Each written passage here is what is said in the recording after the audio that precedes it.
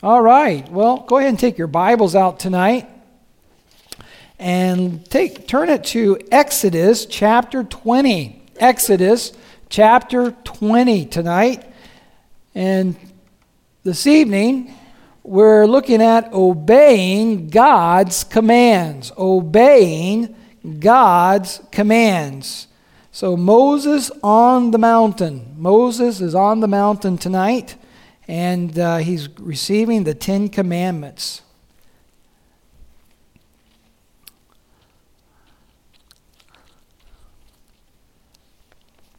So Exodus chapter 20. And notice what it says in verse 1. And God spake all these words, saying, I am the Lord thy God, which have brought thee out of the land of Egypt, out of the house of bondage. So God has a message for his people. You know, when it comes to the 10 Commandments, I think Jesus summed it up pretty good, didn't he? I mean, obviously, Jesus Christ, the Son of God, the author of the 10 Commandments, he summed it up best. In Mark chapter 30, verses 30 to 31, he said, and of course, that story is a little background. That story is someone came to Jesus and asked him, what is the number one commandment? Or what is the commandments in a nutshell? And Jesus summed it up when he said, thou shalt love the Lord thy God with all thy heart, and with all thy soul, and with all thy mind, and with all thy strength. This is the first commandment. And the second is like, namely this, thou shalt love thy neighbor as thyself. There is none other commandment greater than these. So obviously Jesus had a clear understanding of the 10 Commandments and how to apply them to our life. Because as you talk to people, and I'm sure you talk to people and you get talking about salvation, what different people believe about going to heaven, and they start telling you why they think they're going to make it. And how often does someone say, well, I'm obeying the 10 Commandments? Well, obviously they don't really have a good understanding about the 10 Commandments, do they? Because that we know from Scripture, the 10 Commandments does not produce righteousness in anyone's life. Even though they think it does, it doesn't. Because the Bible clearly states, if you break one, you broke them all.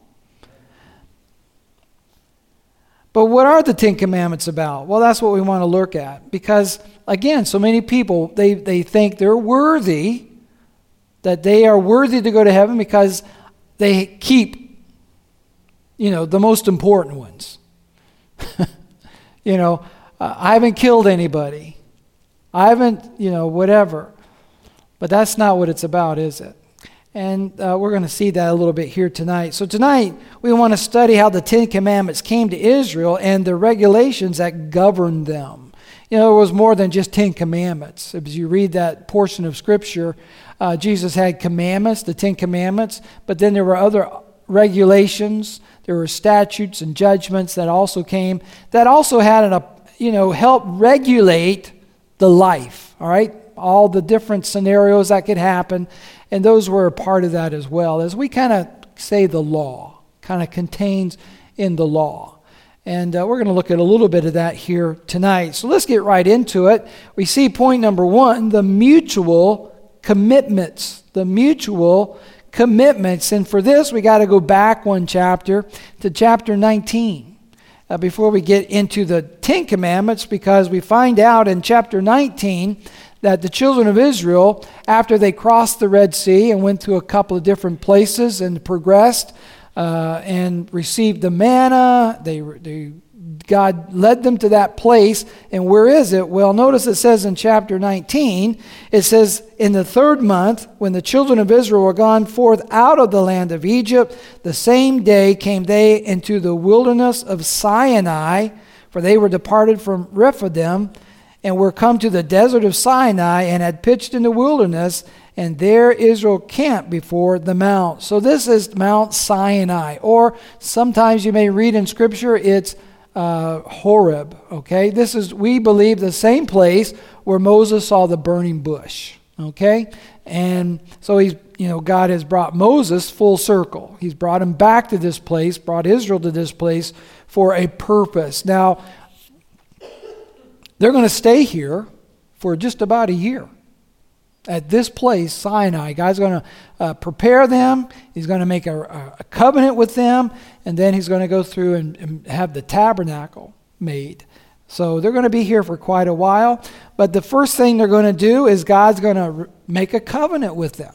All right, he's brought them out, and now he's ready to make this agreement with them. Notice in verse 3, and Moses went up unto God, and the Lord called him out of the mountain, saying, Thou shalt say to the house of Jacob, and tell the children of Israel, Ye have seen what I did unto the Egyptians, and how I bare you on eagle's wings, and brought you unto myself. Now therefore, if you will obey my voice indeed, and keep my covenant, then ye shall be a peculiar treasure unto me above all people, for all the earth is mine, and ye shall be unto me a kingdom of priests and an holy nation. These are the words which thou shalt speak unto the children of Israel. And we see here, letter A, God made a pledge to the people. God made a pledge. So God brings them out, and they're at this place, and he says, I want to make this agreement with Israel, this covenant with them, because I have a plan for them. I want them to be my peculiar treasure, or a special possession. All right, they're going to be special. They're going to be special than all the other nations that are going to be around them, the Gentiles. I've called them out, and they're going to be my people. And not only that, but they're going to be a holy nation. Meaning they're going to represent me. They're going to represent God as his people for that. And so he had these plans for them for that. We see this in other portions of Scripture. Notice it. Keep your place there in Exodus. We're going to come back there. But go to Leviticus, the book of Leviticus, and notice what it says in chapter 19 and verse 2. Leviticus chapter 19 and verse 2, it says,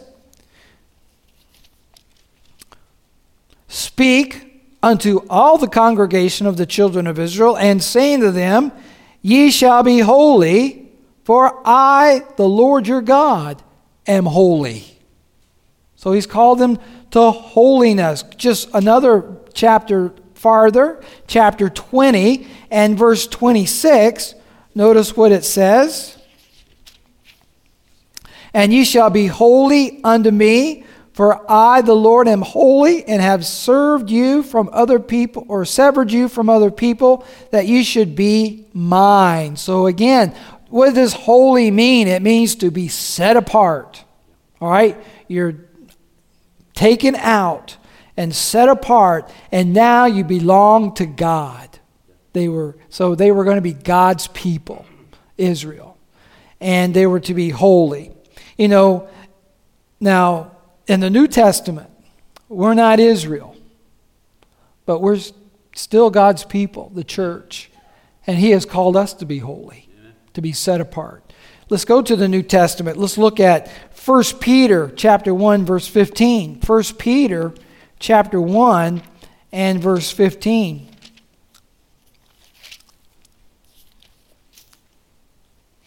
It says here, just give you a moment to find that. 1 Peter chapter 1 and verse 15. He says here, But as he which hath called you is holy, so be ye holy in all manner of conversation, because it is written, Be ye holy, for I am holy. So Peter, he's quoting what? He's quoting, most likely, Exodus. All right, that portion of Scripture. And he's making the application, isn't he? All right, you are God's people, therefore we are to be holy. We're to be set apart, and we now belong to him. Not only are we set apart to the Lord Jesus, but we need to take the next step, and we need to obey his commands. Just like Israel, God's going to give them some commands. Well, God has given us some commands. And so we're to take this step, and we're to also obey God's commands. Turn with me back to John chapter 14, verse 21. John chapter 14 and verse 21. Here are the words of the Lord Jesus Christ, and he says, all right, just give you a moment to find that. John chapter 14, verse 21, he says, "He that hath my commandments and keepeth them, he it is that loveth me, and he that loveth me shall be loved of my Father, and I will love him, and I will manifest myself to him." I think that's pretty straightforward, isn't it? I don't know other way to interpret that. Okay? He's called us to be set apart, and we're to obey his commands and follow him. So God made a pledge to the people. He says, you are to be holy, you're to follow me. And what did they respond? Let's go back to Exodus, and we see here the people made a pledge to God. And notice what it says in chapter 19 and verse 8. We can even go back to verse 7 if you like. "And Moses came and called for the elders of the people and laid before their faces all these words which the Lord commanded him." So Moses was up on the mountain. He got that, the Lord says, I want to make a covenant with my people. Go back down and tell them. So he got the people together. He said, this is what God wants. God wants to make a covenant with us. And what was their response? Well, notice it says in verse 8, "And all the people answered together and said." So this is everybody that said this. The nation is saying this. "All that the Lord has spoken, we will do." I think that's pretty straightforward. We will do. Did they do it? Well, a little while, here and there. But they said, we'll do it. They decided to do it. And Moses returned the words of the people unto the Lord. He went back up and he says, all right, we're going to do it. We're going to make that covenant. And the people made that pledge to the Lord. And we see that God's going to ratify this covenant with Israel. Today people fail to understand that the Ten Commandments are all about a relationship, okay? A relationship to God. Many people think that if they followed the Ten Commandments, they're somehow going to produce some type of righteousness in their life, that they'll earn salvation. But that is not true, the opposite of true. The Ten Commandments, the purpose of those commandments was to tell us we are not worthy of salvation. We are sinners, and we deserve, we deserve God's punishment, but it was only because of God's grace that he sent his Son to die on the cross for our sins. And therefore, since we have broken these, we're going to look at these, we have broken these, Jesus has paid the price. Amen. And so therefore, no one is ever saved. No one receives any righteousness for obeying the commandments. Our righteousness comes from Jesus Christ. It is imputed to us. And if we are righteous and are standing before God, it's only because what we have gotten by grace. Amen. And that's an understanding of this. And so any righteousness that we get is by salvation, because we have received him as Savior, the death, burial, and resurrection of Jesus Christ. And that's the Bible teaching on that. James chapter 2, verse 10 to 11 says, "For whosoever shall keep the whole law and yet offend in one point, he is guilty of all." And it continues to say, "Thou art become a transgressor of the law." We are guilty before God. And there's no changing that other than by salvation through Jesus Christ. So that's the mutual commitment. God wanted to make a covenant with his people. The people said, we will do. That leads us to the second point here tonight, the mighty commandments. The mighty commandments. And so in chapter 19, Moses came down back from the mountain and prepared the people. He said, now listen, we're going to make an agreement with God. You're going to go and you're going to sanctify yourselves for 3 days. And then you're going to come back to the mountain. You're not going to touch the mountain. You're not going to step foot on the mountain. But you're going to come back to this mountain, and before this mountain, God will come and we will make a covenant with him. And so this is where so the people have come, God has come, and now we see the giving of the 10 Commandments, as we see here. And so we see here, letter A, they listed man's duty to God. All right? They listed man's duty to God. And that's what we see here. So let's take a look at these commandments. It starts in verse 3. Thou shalt have no other gods before me. Thou shalt not make unto thee any graven image or any likeness of anything that is in heaven above, or that is in the earth beneath, or that is in the water underneath the earth. Thou shalt not bow down thyself to them, nor serve them. For I, the Lord thy God, am a jealous God, visiting the iniquity of the fathers upon the children unto the 3rd and 4th generation of them that hate me, and showing mercy unto thousands of them that love me and keep my commandments. Thou shalt not take the name of the Lord thy God in vain, for the Lord will not hold him guiltless that taketh his name in vain. Remember the Sabbath day to keep it holy. Those are the first 4 commandments. And those are between man and God. And these 4 are our duty to God. And what basically is God saying there? God is first. God is first. And he does not share that with anybody or anything. I think that's pretty straightforward, right? He's not going to share that place. And he's telling Israel, we're not going to have any idols. Don't make an idol of me, because there's nothing on this earth that could ever show any, relate to anything that God is.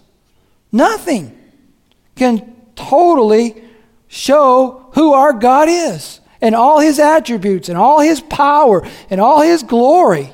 There's nothing on this earth. And so God says, we're not going to have that. So don't make any idols. I'm not going to share any with any other idols or any false gods. And when you speak in my name, you speak the truth, and you don't use my name in any way that is empty or vain, all right, or that's going to bring any ill repute on God. So you're not going to do that. And then you're going to observe the Sabbath day. And that's important. Why? Because God created the earth. And in 6 days, God created the earth. And on the 7th day, God rested. All right? And so to show the nations around you that you follow the Creator. The Creator of the earth, you're going to show them, you follow me, you're going to obey me, you're going to rest on the 7th day.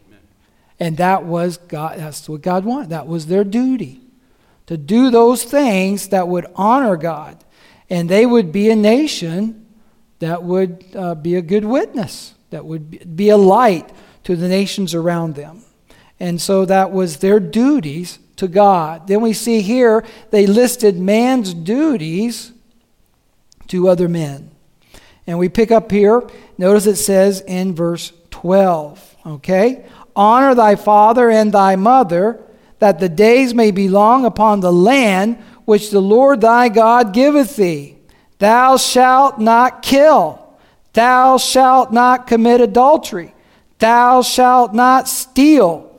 Thou shalt not bear false witness against thy neighbor. Thou shalt not covet thy neighbor's house. Thou shalt not covet thy neighbor's wife, nor his manservant, nor his maidservant, nor his ox, nor his ass, nor anything that is thy neighbor's. So here we have 6 commands that's going to regulate how they're going to deal with one another. God was first, and now we're going to show these 6 rules. And these rules, these are the basic fundamentals of a godly, law-abiding society. These are the basic principles, and we see them still today. They're still around today, and in some form or another. And now, I think they're pretty straightforward. I don't think I have to go into a lot of it. Okay? We all know what they are. We all know what they mean. And Jesus summed them up, I think, the best way. If you truly love your neighbor as yourself, then you will follow these commands.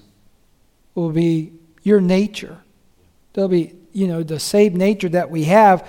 We will follow them, and we won't even know we're following them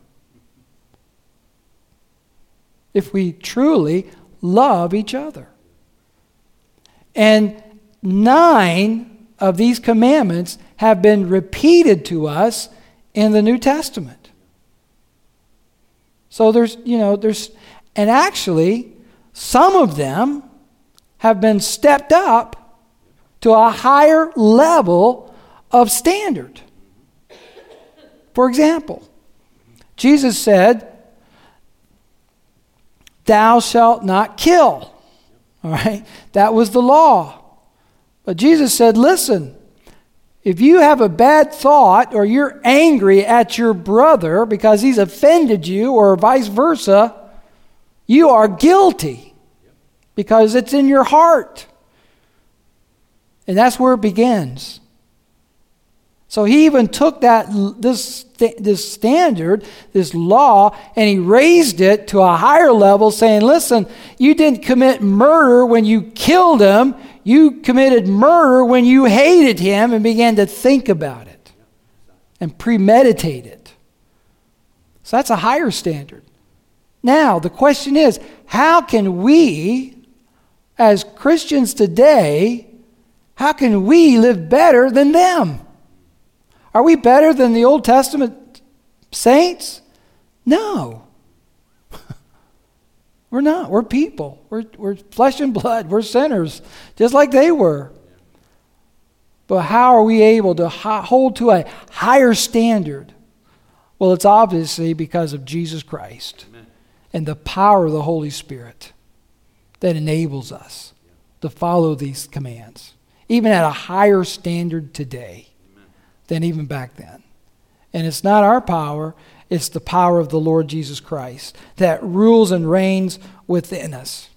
And that's how we're going to do that. That's how we follow them.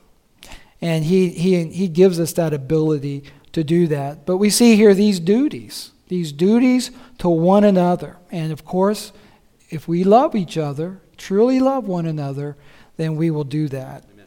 And then we see point number 3, the moral codes. The moral codes. And those codes are found in chapters 21 to 23. And we don't have time to read through all those tonight. Maybe you want to take some time and read through that. You can do it while I'm speaking. Go ahead. Read through some of them if you want to. But these are codes. These are regulations to deal with certain things that come up in life that wasn't defined in the 10 Commandments. And there are different ones that come up. So let's see here. We see letter A, the precepts were revealed. The precepts were revealed. And again, we don't have time to read, so sometimes if you have a Bible like mine, it gives you some headings in your Bible. Kind of defines the subject matter. So you might have some of those in your Bible. If you do, you can follow along a little bit and find out where these precepts are found. But one of the codes, the moral codes that that God addressed was, how are you going to handle, or how are you going to treat Hebrew slaves? Okay, so here's talking about slavery, and how are you going to treat a brother, a Hebrew brother or a Hebrew sister? How are you going to treat them and be fair with them? And so God gave some regulations on what you could do and you couldn't do. They had certain rights. And he developed that. What are you going to do about capital punishment? How are you going to, who is to die, and, who's to be given leniency? All right? So he talked about those things, those types of rules for that. What about restitution for damaged property? Someone damages your property, or someone, he talked about if your ox is out and it falls into your neighbor's hole, all right? And he was obligated to cover it up, and he didn't cover it up. So what's going to happen? It killed your ox. So there were some regulations that dealt that. How are they going to do with that? And what about if you hurt somebody? What if your ox gored somebody and killed them or hurt them, and you didn't know your ox was to do that? Well, there were some regulations. But if you knew you had a ox that did that, had done it in the past, and you didn't take care of that and properly pinned him up or exterminate him, then there was a penalty for that. So these are things that they dealt with. What about proper justice for criminals? What happens if someone accidentally kills somebody? All right, it's not premeditated murder, but an accident happens. What can they do? All right, that's what it talks about, going to a city of refuge. All right, and so Israel had 12 cities of refuge, 6 on each side of the Jordan River. What about laws of truthfulness? What happens when you go to court and someone says, hey, if you'll say this for me and make the judgment towards my way, I'll give you some money. Well, that's wrong. All right, that's wrong. When you get up and you speak in court, or you're under oath, you're to speak the truth and be honest about that. And then regulations for Sabbath rest. All right, what you can do and can't do for that. So these were regulations that they had for everyday life, things that would come up for them to know how to handle certain situations. Now today, we are not under the Old Testament. We are living under the New Testament. However, some of these principles apply. And even in a safe and even in our own laws and regulations that we have, we can find some of these things so that we can have a safe and honest society. And we need to be honest with others. We need to treat people fairly. Now, we don't have slaves today, but we have employers and employees. And so the employer needs to be honest and treat his employees properly. And employees need to be honest and treat their employees properly as well. So many of these principles can be related today. Probably the one that's the most probably maybe on your mind is, why don't we worship on Sabbath? We don't do that anymore. Okay, that's the Old Testament. Well, number one, we're not commanded to do that in the New Testament. Another reason is because the early church recognized that when Jesus arose from the grave and the church came into being, it was anew. It was a new time. It was a new dispensation. And they said, we're under the new covenant.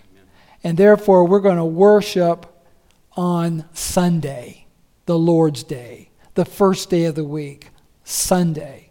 And that was the day they worshiped. They worshiped together. And they understood that. And that was something that we do different. We're not under the Sabbath, and we don't observe the Sabbath as the church. Okay? Now, I know some denominations do. Okay? And you may run across somebody that does, and you may have arguments with them, and or try to understand what they do. But that's why we observe our day of worship on Sunday, okay? And that's why we do what we do, because of those reasons. So the precepts were revealed, and then we see the promises were repeated. The promises were repeated. And let's go to chapter 24. Chapter 24, and notice what it says in verse 3. So all this has happened, all these precepts have been given, and now, if you notice, now it's time to ratify the covenant. All right? And now Moses is going to come. He's going to have the sons of Aaron, and they're going to build an altar, and they're going to sacrifice and put burnt offerings on that altar. And Moses is going to take the blood from those sacrifices, and he's going to use that blood to ratify the covenant. And the first thing he's going to do, he's going to go and he's going to sprinkle the blood on the altar. And then he's going to go and take the other half of the blood and he's going to sprinkle the blood on the people. Now, this is the only time that the nation of Israel is done. This is done to Israel. But the blood is sprinkled on them, ratifying, saying, as we would say today, sign on the dotted line. All right, the covenant is ratified, it's agreed to, the people have agreed to do it, and now it's enforced. All right, now it's this agreement with God's people. And it says here in verse 3, and Moses came and told the people all the words of the Lord, and all the judgments, and all the people answered with one voice and said, all the words which the Lord has said, we will do. And it's ratified. They've agreed to obey it. They've agreed to follow it. Notice what it says in verse 7. And he took the book of the covenant. He's written out all these laws. He's written them out. And they're there before the people. And read in the audience of the people, and they said, all that the Lord has said, we will do, and be obedient. So twice they've said, we will follow. In conclusion tonight, we as believers are to live according to the New Testament, which is a higher standard of rules and regulations than the Old Testament. And our ability to do that is because of our salvation, because of the Holy Spirit ruling and reigning in our lives. And walking in the Spirit and following Him, and He will lead us to be obedient to Christ. And that's so important because that's how, how do you know you love the Lord? You'll follow Him. You'll obey Him. And of course, Israel failed over and over again. And let's don't be too hard on Israel. We fail sometimes too. Amen. We make our mistakes. I make a mistake. We all make mistakes. But praise the Lord. 1 John chapter 1 verse 9 still in the book. If we will confess our sins, He is faithful and just to forgive us of our sins and to cleanse us from all unrighteousness. Amen. And we thank God for that. Amen. But we are called to a higher standard, and let's be faithful as we follow those. Let's bow our heads in prayer. Dear God and Heavenly Father, we thank You again. Thank You for Your word. And Lord, just help us to be faithful to You. Lord, to love You and to love one another according as You have called us to. And we just, Lord, just help us here at the Bethel Baptist Church as brothers and sisters in Christ, that we would just be a church that would be honoring to You. We ask this in Jesus' name. Amen.